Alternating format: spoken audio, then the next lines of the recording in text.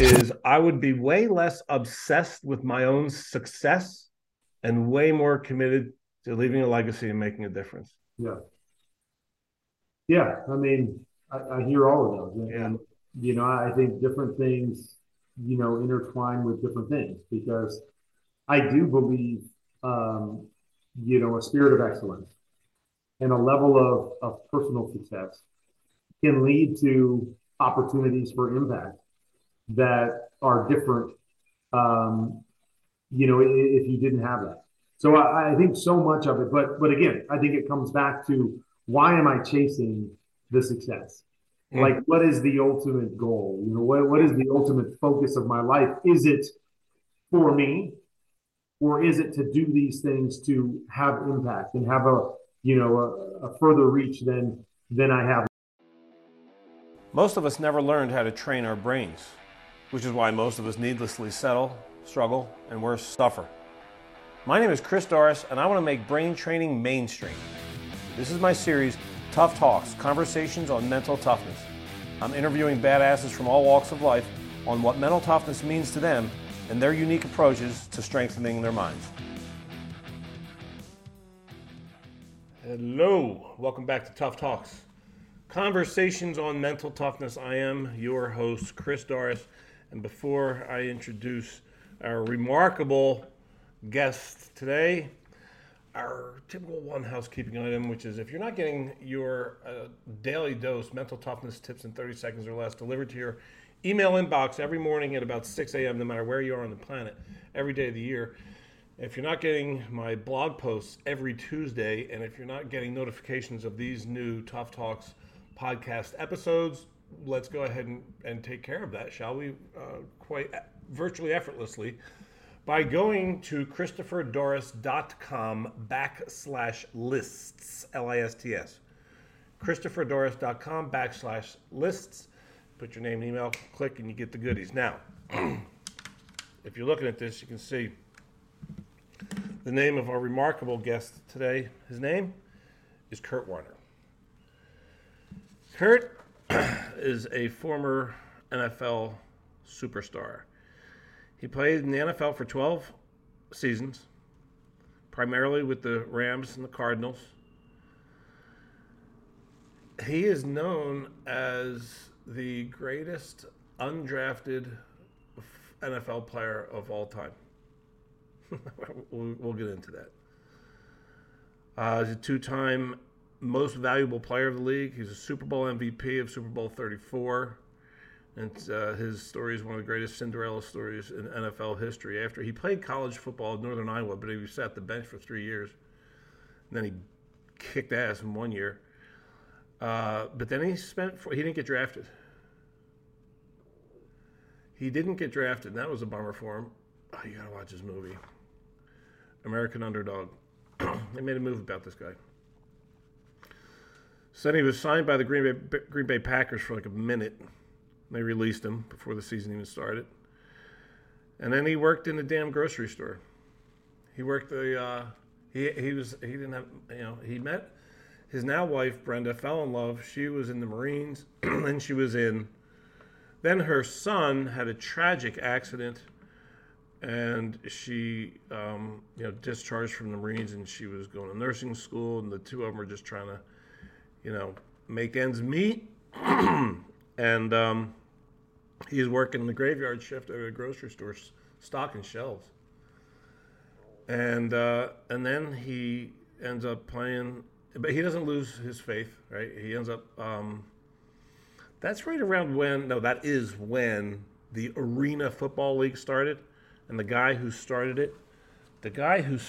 it is named Jim Foster. He came and found Kurt and said, yeah, I want you to come play on our arena team. And he said, all right, well, at least it's football, so let's go to that. And he did that for a few years, and he kicked ass. And then the Rams said, who's this guy?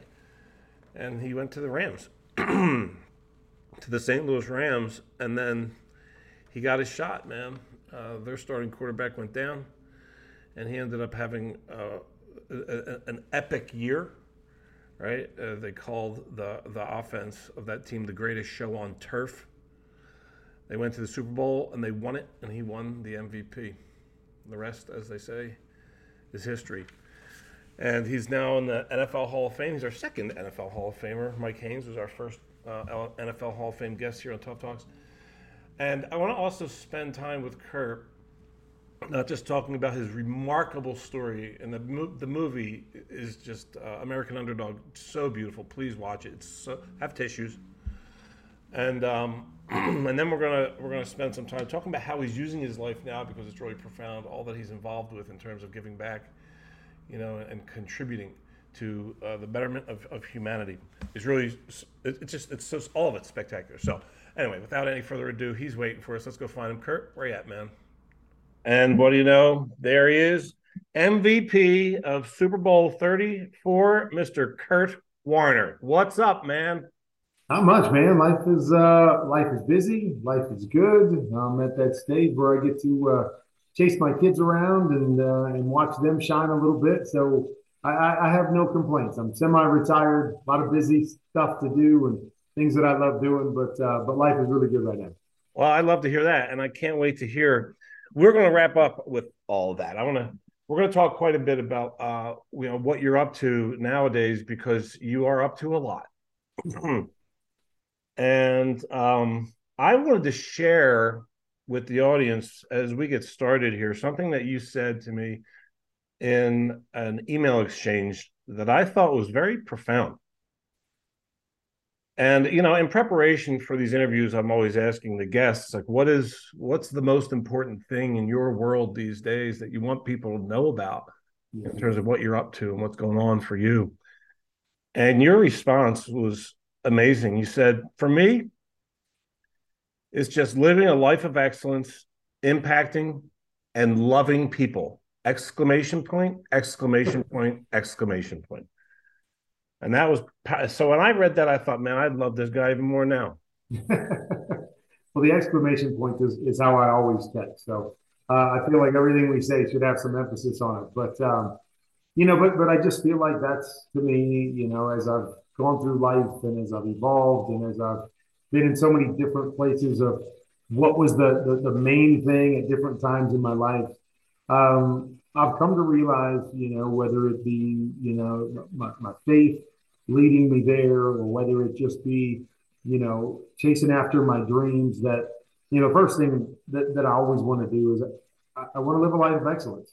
I want people to see me. I want people to see what I do and say, this guy doesn't do anything halfway. This guy doesn't do anything that's just good enough. And so I may not do a lot of things, I may not have a lot of hobbies or a lot of things I get involved with, but the things I get involved with, I want to be really, really good. I want it to be done in an excellent way, because I think that represents who I want to be about, what I want people to remember about me. And then, as I said, maybe most importantly, who I represent the most, in my faith. And then I think the other aspects of it is just that, what is your legacy at the end of the day? When it's all said and done, if all people remember me for is throwing touchdown passes and playing in Super Bowls, I've missed it. I've missed the mark. And so I want to leave an impact on people. And, it doesn't have to be this profound, huge impact that everybody in the world, knows, what I did or how I, influenced the community or whatever. To me, it's just as much about, every relationship, the people I'm around, the people that I get a chance to interact with, the people that I work with, my family, to just know that, I've impacted them in a positive way in whatever relationship it is that we have. And I think a huge part of that is just loving people. I think we live in a world where there are so many differences between so many of us. And it's so easy to get hung up with those differences or tell somebody they should be more like us, or, because we don't understand them, we keep everybody at arm's length. And to me, it's really just, I think God's called us to love people. And, there's one mission Jesus had on earth, that was just to love people. And I think too often we get caught up with all the other stuff, and we lose sight of just, having a relationship and loving people. And so, when I take that back to you, that really is, my goal and mission. And I've got, dreams and business things that I'm involved in, professions that I want to be good at. But at the end of the day, at the root of everything that I want to be are those things that I mentioned to you, and that's what I want to spend the rest of my life doing. Amen to that. How responsible is Brenda for your faith? Oh, extremely responsible. I mean, I was raised in the church, in the Catholic Church. My mom was very steadfast and devout in terms of, went to Catholic school all through high school. We went to church every Sunday. That was a priority for her. So, so I grew up in that mold and with that background and hearing the stories and having a religion class and all of those things, but it never really became a personal thing for me, and it's something that I've learned as I've got 7 kids, is that so much we want to, take our beliefs and our faith and we want to just project it onto our kids. And it'd be like, okay, I believe this and I took you to church, so you have to believe this. Oh, And what I realized is that it just doesn't work that way, that we've all got to figure out our own direction. We have to all figure out our own path, and my mom's path won't be my path, and my path won't be my kid's path. Um, and so, when I was going through it, I did all the things I was supposed to do, but it never really become personal for me. It had never really become something that I had taken ownership of. And so I was just kind of wallowing through life and, had a faith, but it was what it was. And Brenda was, when I got in a relationship with Brenda, she was very committed in her faith, in what she believed, and that it was about a relationship and it was about, having that connection and making it personal, which is something that I had never really done. And so she really challenged me in that and why I believed what I believed and with your beliefs, where does it say that in the Bible, or how do you interpret that, and all of these things that really just challenge me. And mm, it challenged me for the first time to really dive in and search for the answers. And a big part of it was the challenge that she made to me.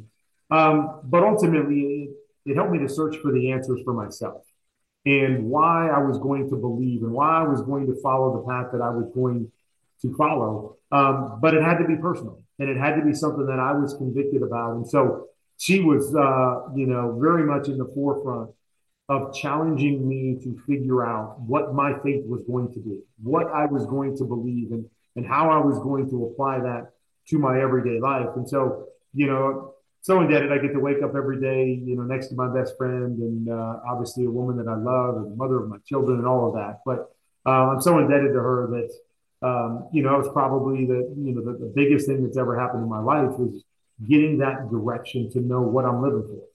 And so I get to wake up okay. grateful. That's the mic drop moment. Yeah, can we slow that down? I do this. It's okay. You just drop. So, can you repeat that? No, just knowing what I'm living for. Knowing what you're Knowing, living for. yeah, knowing what the focus of my life is going to be, and not just in one facet or not just at this stage of my life, but knowing what I'm living for. And so every interaction that I have, every profession that I take part in, every relationship that that I'm working through, I know what I'm trying to do in life. I know what I'm trying to do in those relationships and in those situations, and that is what guides me. It's not all the other stuff that we think about too often. Is the success and the trophies and the bank accounts and all of that stuff. It's about something bigger than that, and living in a way that represents something bigger than myself. And it was so important for me to figure that out. And now that has been kind of the underlying theme or the one thing that has been woven through my entire life, no matter what I do, no matter, where I'm going, no matter, what type of situation it is, that's the one thing that I'm grounded in, that I believe is a common thread through my entire life. That's so huge. That's a takeaway right there, everyone. If you don't have an answer to the question, what am I living for, or what is my life purpose, then create the time to get that answer. Yeah. Kerr, I think the coolest course that I ever took in my life was in graduate school here at Arizona State in counseling psychology, and it was on death. And it Oh, was really interesting. And the most interesting thing was a research study that they did with centenarians. So these are people who are over 100 years old. So they're on death's doorstep, right? And like our mortality seems to have an effective way of clearing out bullshit, Yeah, right? for So sure. it's like, like so people who are on death's doorstep don't have any reason to BS. So they asked these older people, what would you do different? Looking back now that you got all this clarity, and you just mentioned there was amazing uniformity of responses. Yeah, And three of the top responses were: I would take more risks. I would slow down and appreciate how magical life is without me even having to do anything, just appreciate. yeah. Third one is the one you just said, is I would be way less obsessed with my own success and way